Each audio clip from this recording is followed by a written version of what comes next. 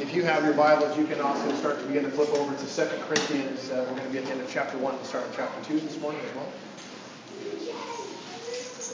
Aftershock is being 2. Aftershock, okay. Treehouse, Aftershock. Anyone that is disappointed that it's me up here and not Trace? Oh, there we go.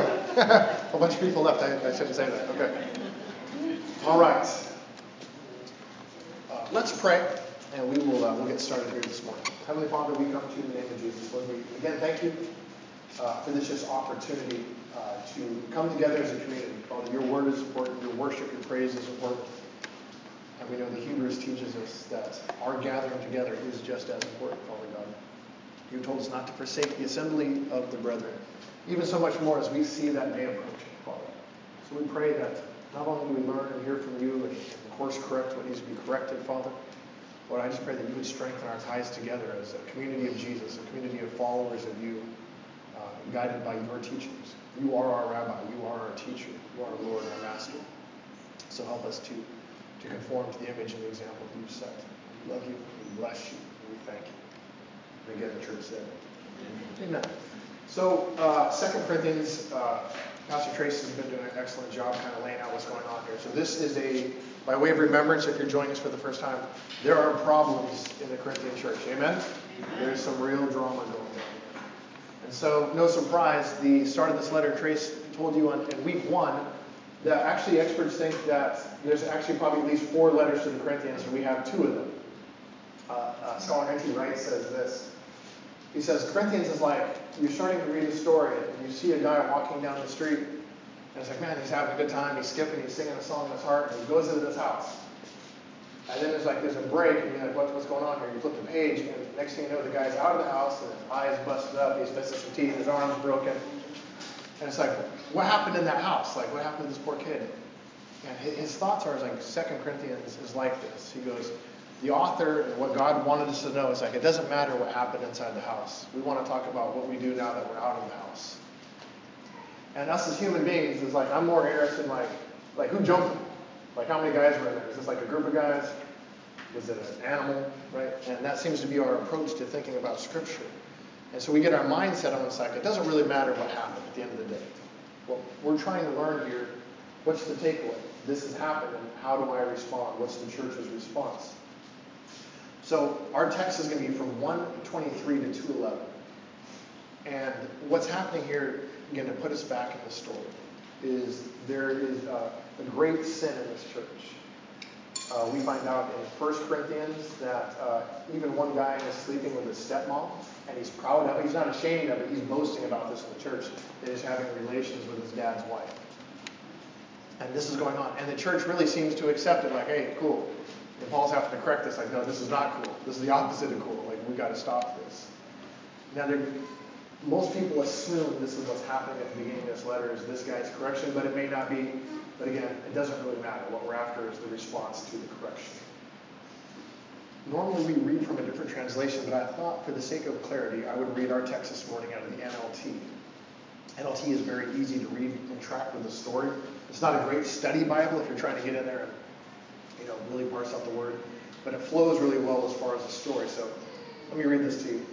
It says, now I call upon God as my witness, that I am telling the truth. The reason I didn't return to Corinth was to spare you from a severe rebuke. But that does not mean we want to dominate you by telling you how to put your faith into practice. We want to work together with you so you will be full of joy. For it is by your own faith that you stand firm.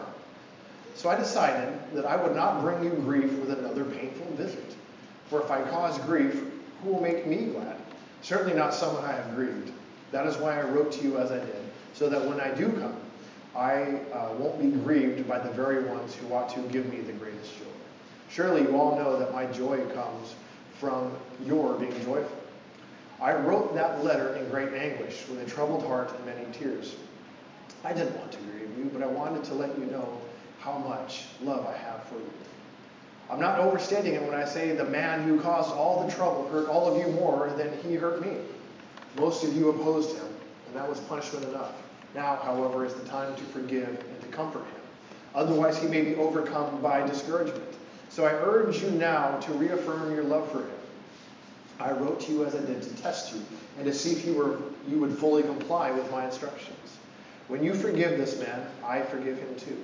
And when I forgive whatever needs to be forgiven, I do so with Christ's authority for your benefit, so that Satan will not outsmart us. For we are familiar with his schemes. I like that translation there because you can kind of see the story, right? This guy has sinned, and now it's like, hey, you've punished him enough. Most of you have rejected this guy enough. Corinthians, in the beginning of 2 Corinthians, teaches us this guy probably got tossed out of the church. And he was outside of fellowship. Now Paul is saying, it's enough, right? Like punishment doesn't go on indefinitely. It's time to welcome him back. If you punish him too much, he's actually going to be discouraged and rejected from the church, right? So let's bring him back in. In verse 5, if you've got your Bibles there, just by a way of it, again, because we want to keep this in our mind, the big thing here is there's grief in the church to the body. This guy's sin has hurt the body. We learn that the vast majority of the church participated in the punishment. Keep in mind, church punishment is not flogging or beating. It's not like the Puritans and the Calvinists, Salem witch trials where you got burned at the stake. Right? Paul's example is you go to that person individually, they reject it. Then you bring two people to witness, they reject it. Now the whole church comes together and confronts the sin. And finally, they're put out of fellowship. So this has happened. And then now, Paul's instruction is to, how do we get this guy back into fellowship? Like, we've got to bring him back in because you can't be outside forever. Now, what I really want to teach and preach on this morning actually comes out of verse 10 because it's kind of a throwaway verse. Because you might have missed this. Let's look at verse 10. And I go back to the ESV here because this will give us clarity to what's happening. Paul says, anyone whom you forgive, I also forgive. Indeed, what I have forgiven, if I have forgiven anything, has been for the sake and the presence of Christ. Now, I don't know if you've read this before. That's very confusing. He's like, what I have forgiven, if I have forgiven anything. It's like, well, make up your mind. Have you forgiven something? Have you not forgiven something? Like, what are you getting after? On the screen here, I want to quote again from N.T. Wright. And this helps clarify this. Listen to this. He says, as a throwaway line in the middle of verse 10, Paul demonstrates that he has done this, meaning forgiven. What I've forgiven, he begins, and then he racks his brain to see if he has in fact forgiven anyone or anything. He assumes he must have done, but he can't for the life of him think of who or what it is. If indeed I have forgiven anyone anything, he adds, this isn't absent-mindedness. It is part of a rigorous spiritual discipline. What Paul forgives, he also forgets. Right? So he's laying out a case here. He's like, hey, if I have forgiven, like, he writes this whole letter about how this guy has caused all this grief and all of a sudden he doesn't remember it. Maybe, like, it's already out of his mind. And that, friends, is how you welcome someone back into fellowship. Someone who has severely sinned, how do we welcome back? It's a spiritual discipline. Not only forgiving, but forgetting. And that's what we're going to talk about today. Now, I got to set this up because this is going to seem awfully weird, right? Because, like, how do I forget? We're going to get to this. And you say, just get older, it's going to happen naturally, of course. But we forget the mundane things, the things we want to remember. But unfortunately, we remember all the grievances we have, do we not? Yeah. We remember the people that have hurt us. I mean, that's just the truth. We'll forget where we leave our wallet keys. 2 weeks ago when I was here, I always take my wallet out of my pants. I shouldn't say this because if you like to steal church wallets, you'll never mind that. I won't tell you where I normally keep it at, but it disappeared. And I had to go get on a plane last Sunday afternoon. I was freaking out. My IDs on there, my credit cards and everything. And somehow it got packed up with the audio stuff and put it in there. But for the life of me, everyone was like, are you sure you brought it this morning? And I was like, well, I think I brought it. I just couldn't remember. It's like you go through so many repetitions. And come to find out I didn't bring it. I think Mike packed it up. That's right, bud. I'm looking at you. No, but it's my own fault for leaving it back there. So anyways, forgetting, we're going to talk about this where it's like, well, this is going to be really weird. But the first thing you have to realize is that this is a very much a God trait. And I pray you follow along with this, okay? So let's look at some examples. Isaiah 43:25. This is God speaking. I am he who blots out your transgression for my own sake. I will not remember your sins. Okay? Write this down, jot it. Come ask me, I'll send you these slides. Hebrews 8:12. I will be merciful towards their iniquities, and I will remember their sins no more. Jeremiah 31:34. No longer shall each man teach his neighbor and each his brother, saying, Know the Lord, for they shall all know me, from the least of them to the greatest, says the Lord. And I will forgive their iniquity, and I will remember their sin. What? No more. You see a trend developing here. I'm just giving you a handful of them. Acts 3:19. Repent therefore and turn back, that your sins may be blotted out. Now, in the New Testament, we have this word blotted out a lot. You guys have heard this before? So, defined, it means to obliterate, to wipe out of existence or memory. And here, this is not a Christian definition. It says, and it uses it in a sentence, at least one Indian nation was blotted out as the pioneers moved west. Right? This is the idiom on how it's used. It says it's first recorded in 1516, meaning to ink blot, like you spill ink on a piece of paper and you can no longer read what was written there. So we have this idea that our sins are remembered no more, they're blotted out. Like you couldn't decipher it even if you wanted to, what we've done. That's how strong the blood of Jesus is. Amen? That it washes us clean. Even though our sin had stained us, as if you will be pure white, a wool, right? Where you have this nasty marks against us, and the blood has cleansed us. So much so that God says, I will not remember your sins no more. Now if you go and research, there's a branch of Christianity that says absolutely God remembers it, even though it flies in the face of the Scripture. Because you're like, God is all powerful, all knowing, He knows everything. And some people can't mentally get their head wrapped around this idea that God can forget something. It's an act of His will. I will remember your sins no more. It's not that He's aged. He makes a decision to do this for us on our behalf. Amen? And it blows my mind. Now the psalmist David in the Psalms in verse 51:9, part of his prayer, and there's multiple, you can look this up, he says, hide your face from my sins and blot out all my iniquities. Like this is our prayer, right? No one, when we stand before God, the Bible says we will give an account for the life we've done in this. But think of this idea that if we had to live forever with Him with this sin knowledge hanging over us and our guilt, like we do now, like we're cognizant of our defects, amen? How do we become boldly before the throne when we're aware of our unworthiness and our sinfulness? Right? We have the paradox again, right? Like what this is about. Like how do I, as a creature who sins, continues to sin, somehow has been made clean, then have the boldness to approach the throne of grace, to live with God as if I've never done anything? It seems like hypocrisy, but it's not, because of what He's done. Are you guys tracking with me? Yeah. So this is the paradox we're in here. So let's talk about this. Number one, so we saw here that this is a God thing. That God, when He forgives, He forgets. I will wipe this thing away from you. We have boldness, right? If we confess our faults, He is faithful and just to what? To forgive us and cleanse us from all unrighteousness. That's the promise, friends. If you've truly repented and confessed your faults, you are clean by the blood of Jesus. There's nothing left to do with that. It's done. Now, we pay the consequences sometimes of our sin here in the natural world, right?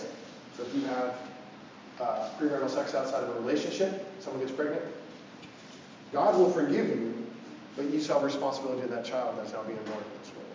Amen? So there are natural consequences to our sins. But forgiving others would be our next one. So now we're going to start to look outward. So we know that this is God. So now we've got to think about, how do I forgive and forget what others have done? This is going to be part of the process here. So in the case of the Corinthian church, we see that somebody has grieved almost the entire church. Right? Could you imagine someone that came in here and did something very bad to this congregation? And then Pastor Trey says, now it's time to welcome this guy back in. That's wild, right? Like somebody really sinned not only against God, but against the congregation. Let's say they embezzled money from everybody. We thought it was like a Christian missionary. And we liked his story, and he raised all this money, and then we find out he bought a portion. Right?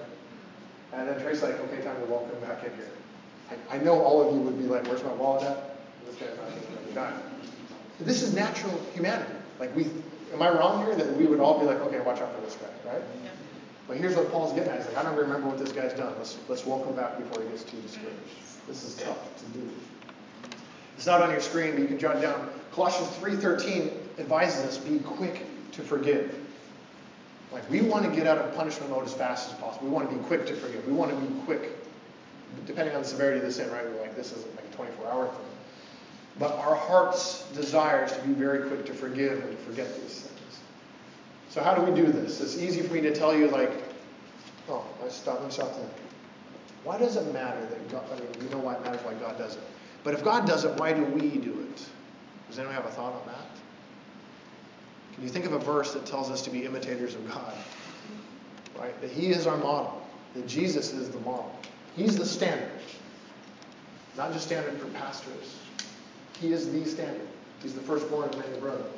So the Bible tells us to imitate Him. If you want to know what we should do, look to what God does.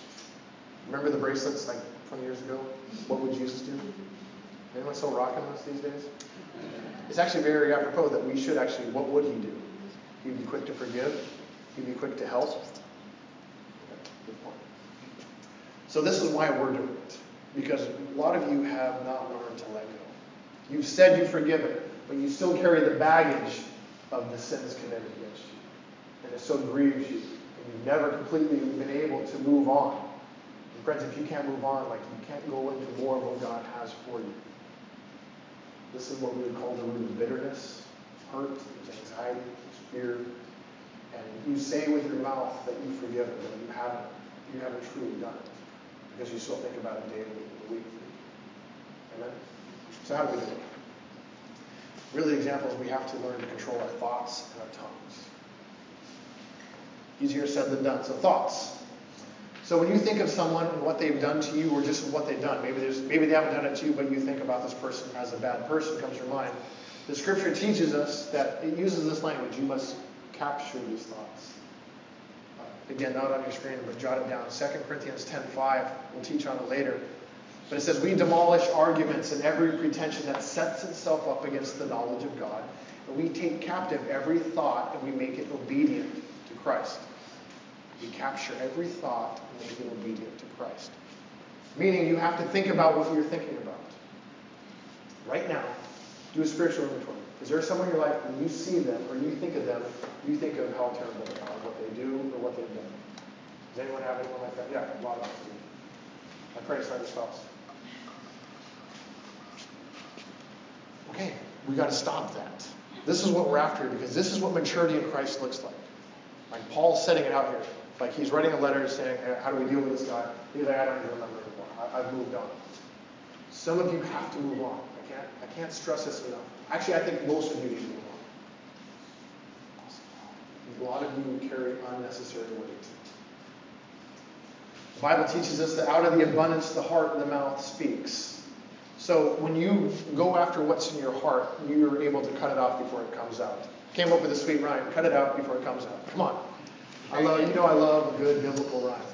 So the symptom isn't the sneeze. And the symptom is the sneeze, but that's not really the sickness. Right? So it is when our mouths are spewing poison. Something's actually going on the inside.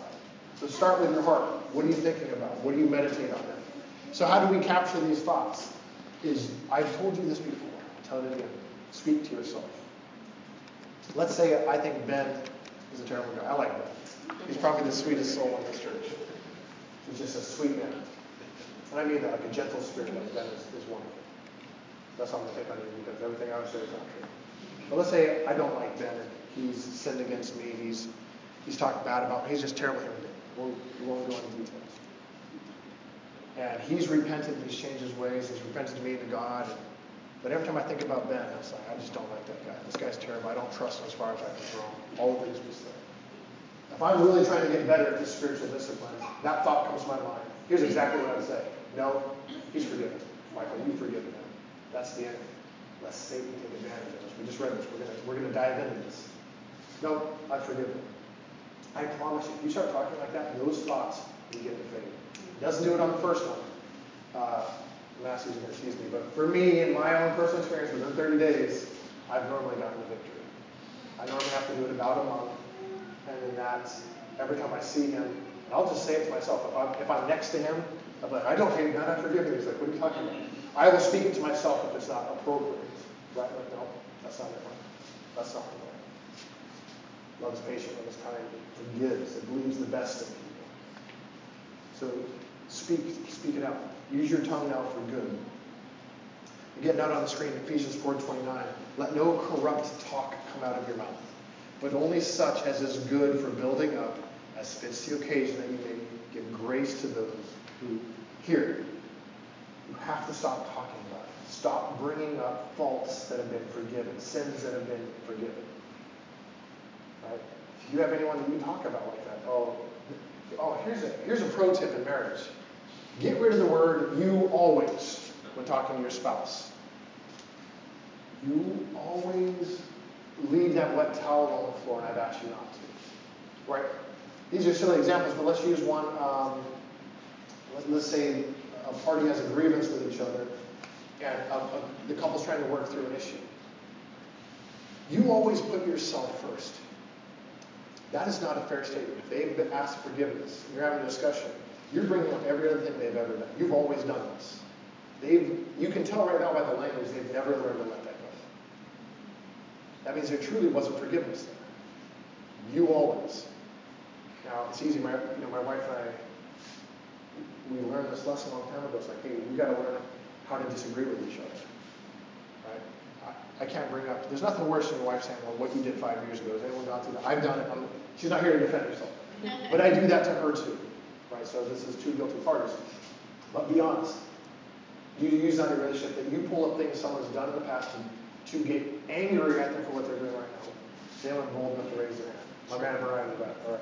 Anthony, he's terribly going to be. I'm kidding. He's also no, I'm guilty too. We do this. No one's going to come back next week.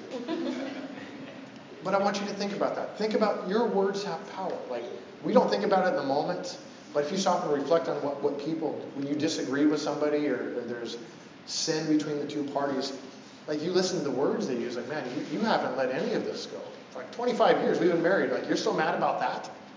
You know? But unfortunately, we carry these things. We have a long memory of grievances. It's almost like we tuck them away for a rainy day. It's like, I'm going to tuck this one away, but this one's going to be really good, when I really want to get you. And as funny as that sounds, that's not Christianity and that's not Christ. The moment has been forgiven and repented of, and there's been fruits of repentance, that thing's dead. It's dead with God. And the problem is we still need our punishment with it.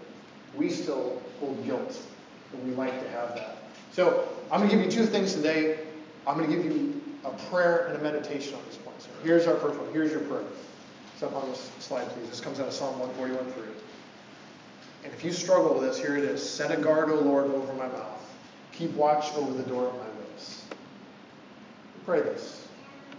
I pray that you would learn to use your mouth for good and not evil. That your mouth would begin to build others up. That even if your mind is saying you're remembering this sin, because it is a discipline. It's not going to happen overnight. But we've got to stop the poison from coming out. Amen. People don't feel welcome back in the fellowship if you're always recalling what they do wrong. You know what? You know what, Sister so-and-so, there she is again. She always does this. She says it, and blah, blah, blah. Stop. Cut it out. You've got to stop. You've got to grow up. Amen? And a church that behaves like that has not really gone on to maturity. Because the truth of the matter is we've all sinned and we've all missed it. And some people have pretty big sin. How do we welcome them back into fellowship? If your spouse has really hurt you, really sinned against you, how do you reconcile this relationship?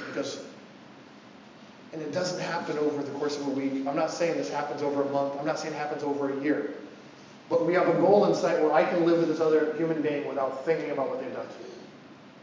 And that's how relationships end. It's like, I can't get over this. I can't move on. They have to sever ties.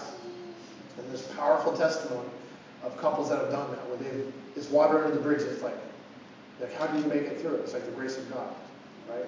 And you can forgive and forget, because remembering these things is just carrying the weight the other person is no longer carrying. Why are you still suffering? Amen? So remember that prayer. Number 2, my last point here. Well, second to last point. I wanted to pause because you might be struggling with this right now. Like, this isn't possible. Like, forget it, because some of you have been sinned against grievously. I know a lot of your stories. But I want to talk to you about why these things go hand in hand and why it matters. Sometimes when you have the why, it makes you, okay, I need to do this. In our text we had this morning, 2 Corinthians 2:11, it says this, so that we would not be outwitted by Satan, for we are not ignorant of his designs, his plans. So he says, here's why we're forgiving and forgetting, because we know his plans. We're welcoming this guy back into fellowship because we know his plans. Revelation 12:10 tells us Satan's plans. Well, what is Satan's plans? Glad you asked. I heard a loud voice in heaven saying, now the salvation and the power of the kingdom of our God and the authority of his Christ have come. Listen, for the accuser of the brethren has been thrown down, who accuses them day and night before our God. Satan's primary role in this life, he is the accuser of the brethren, the Bible says. He accuses us before God. Zechariah 3:1. Then he showed me Joshua the high priest standing before the angel of the Lord, and Satan standing at his right hand to accuse him. So he's seeing in the spirit here Joshua praying to God, but he also sees what Joshua can't see, that he's being accused by God, by Satan. When you use your heart and your mouth to bring up people's sins that have been forgiven, listen, you're doing Satan's job for him. His device is to bring accusations before God against his people. Sins that have been forgiven, and you keep talking about it, you might as well be saying, yeah, but he sinned. He's not truly forgiven. Look how terrible this guy was. When you use your mouth to do these things, you're literally doing his job. You've fallen into the trap. We call this rehearsing people's sins. When Jesus caught the woman who was caught in adultery, he drove her to Jesus. Jesus had this awesome line, right? He who is without sin can cast the first stone. What happened to the crowd? Went away. What did Jesus say to the woman? Woman, where are your accusers? Neither do I condemn you, right? Go and sin no more. So we have a group of accusers before the Lord. This person's done so and so. So when you get together in your fight clubs or your groups, or talking about how terrible someone is, what are you doing? You're accusing. This is where forgiving involves intentionally forgetting those things. So forgetting is a tricky word now, and we're starting to see what it means. It means you've got to learn to let this go. That means you're not talking about it and you're not thinking about it. So forgetting doesn't mean that it's completely wiped out of your mind. Like I said, it's going to come back up, I promise you. You think you have this thing whipped, 2 years later, it's going to pop back up. And you better learn to put that thing right back down so it doesn't cause problems in your life. That's been my experience. As I've really learned to forgive those who have hurt me, I will go a year or two and I'll be good. And then all of a sudden one day I'll wake up thinking bad about this person. I don't know if anyone's ever done this. I totally forgot how much I hated that guy. and then I'm like, whoa, where did that come from? And immediately I do what I tell you. Nope, they're forgiven. I promise it goes away like immediately. It's almost like I'm being tempted by Satan to go back into these old habits. So anyways, this is why they go hand in hand, because we'll end up doing Satan's job for him. Amen? Okay, here's the toughest one. I'm going to end the message with this. So we learned that forgiving and forgetting is something God does. We're to model him. We see Paul model him. And so I told you we have to learn to walk in this with each other. But the toughest thing to do is learning to forgive and forget yourself. The sins that we've done, the mistakes that we have made. See, when you rehearse and you remember just how terrible you are, is you're accusing yourself before God. Yeah, but I did this. Well, if you've been forgiven, have you or have you not? Are you cleansed or have you not? See, the Holy Spirit is active in our spirits and our minds. And when you can't let go, you haven't truly forgiven yourself like God has forgiven you. Again, you're doing Satan's job inside your own heart, condemning yourself. Therefore, now there is no condemnation to those who are in Christ Jesus, according to those who have been called according to his purpose. See, part of the great promise of Jesus is this idea of there is therefore now no condemnation. And some of you condemn yourself repeatedly.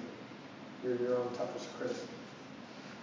Isaiah 43:18 and 19 He says, remember not the former things, nor consider the things of old. Behold, I am doing a new thing. We'll stop there. Now he's talking about what he's doing in the land here. But can you think of anyone else God said he's made a new thing? You. Behold, all things have been made new. You're a new creation, created in Christ Jesus. Created for good works. So you have been created new like this. And the exhortation is to remember not the things of old. I'm not telling you not to learn from your mistakes. But you've got to truly learn to forgive yourself for what you've done. If God has forgiven you, you've repented, and you've changed your ways. I mean, does anyone have those things that come back and haunt them? I'm sure we all do. And they come up at the most random times. But friends, how I think about these things is like, I almost feel like I'm doing a disservice to forget them. Well, almost like I have to go out and like flog myself a little bit. Like, I still need to have some penance for this because it was so grievous. And I can churn it back up just to make sure that I know there's nothing on the God side, it's just something I'm doing. Where it's like, yeah, I remember that or something. And my exhortation this morning is like, we got to learn to let go of this too. Like, you've borne the fruits of repentance. You've changed your ways. You have to stop that negative self-talk. There's a point when you have to get over it. Right? Nope, I've been forgiven. Do the same exercise I told you. No, I've been forgiven by the blood of Jesus. And ask for that kind of release, casting all your cares and anxieties and concerns on him in this matter. Now, I told you I would leave you with a prayer and a meditation. So here's the meditation. Philippians 3:13 and 14. So meditation doesn't mean, hot yoga session being weird and all that kind of stuff. It really just means to stop and ponder something. To really stop and really use your brain to think about what the Scriptures tell you. It says here, brothers, I do not consider that I have made it my own. But here's the one thing I do. I forget what lies behind. And I strain forward to what lies ahead. I press towards the goal of the prize, the upward call of God in Christ Jesus. Do you see this thing? I forget what lies behind. So it's not only the bad, it's also the good. Yesterday doesn't matter anymore in the kingdom of God. Hey, I was a big-time quarterback, high school. You know those guys that's 20 years later? And it's like, come on, man, you got to let it go. So even the good things we need to let go of. Every day is new. His mercies are new every morning. You may have been a terrible human being in 1999, 2002, you name it. Yes, 2023, and you are following the Lord. You are moving in a direction. When are you going to finally cut tie with that baggage? Amen? You have to learn this. Some people go through their whole life suffering, and God has forgiven and blessed them and made them a new creature. And they're still eternally paying for those sins. Christ's sacrifice was enough, friends.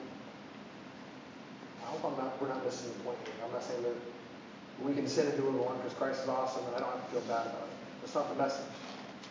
Because true forgiveness, repentance means to turn and go the other direction. Right. You notice I use the language, they've shown the fruits of repentance. Because some people sin and they ask for forgiveness, and we do it and try to forget, and they do it again next week. Yeah. They do it again. That's not true repentance. Therefore, I'm weary of what this person's going to do next. Because I've seen no fruit in it. So I'm not saying you go into every relationship just completely blind by being taken advantage of. And that's why there's this amount of time where somebody shows the fruits of these things. Yeah, this is a repentant lifestyle. And I'll be honest with you, when somebody truly repents, their whole life changes. They might be the last one to see it, but has anyone seen that where somebody was walking in sin, they're hiding the sin, and you didn't know they were in sin, and so you just never knew them in the light's truly in them, and then all of a sudden it comes out, and there's a dark time, blah, blah, blah, and then 6 months later, you're like, this is a totally different human being. They're walking in the light, they're joyful, you can see it in their eyes. You can tell. There's spiritual signs of true repentance. So that's what I have for you today. Amen. So the Corinthian church there's a lot of problems, but we have this nice little verse here that teaches us how do we transition. We don't want to be in punishment mode all the time. And the takeaway again, beat the horse a little bit. You have to start letting this stuff go. If you've said you forgive him, something. You say you've forgiven yourself, you've been forgiven by God. Why are you going back and rehearsing those things? It's human nature. You're not broken. You're not wrong. You don't need medication. You just need to start doing some stuff about it. You got to start doing some spiritual disciplines. Amen? Let's pray. Heavenly Father, we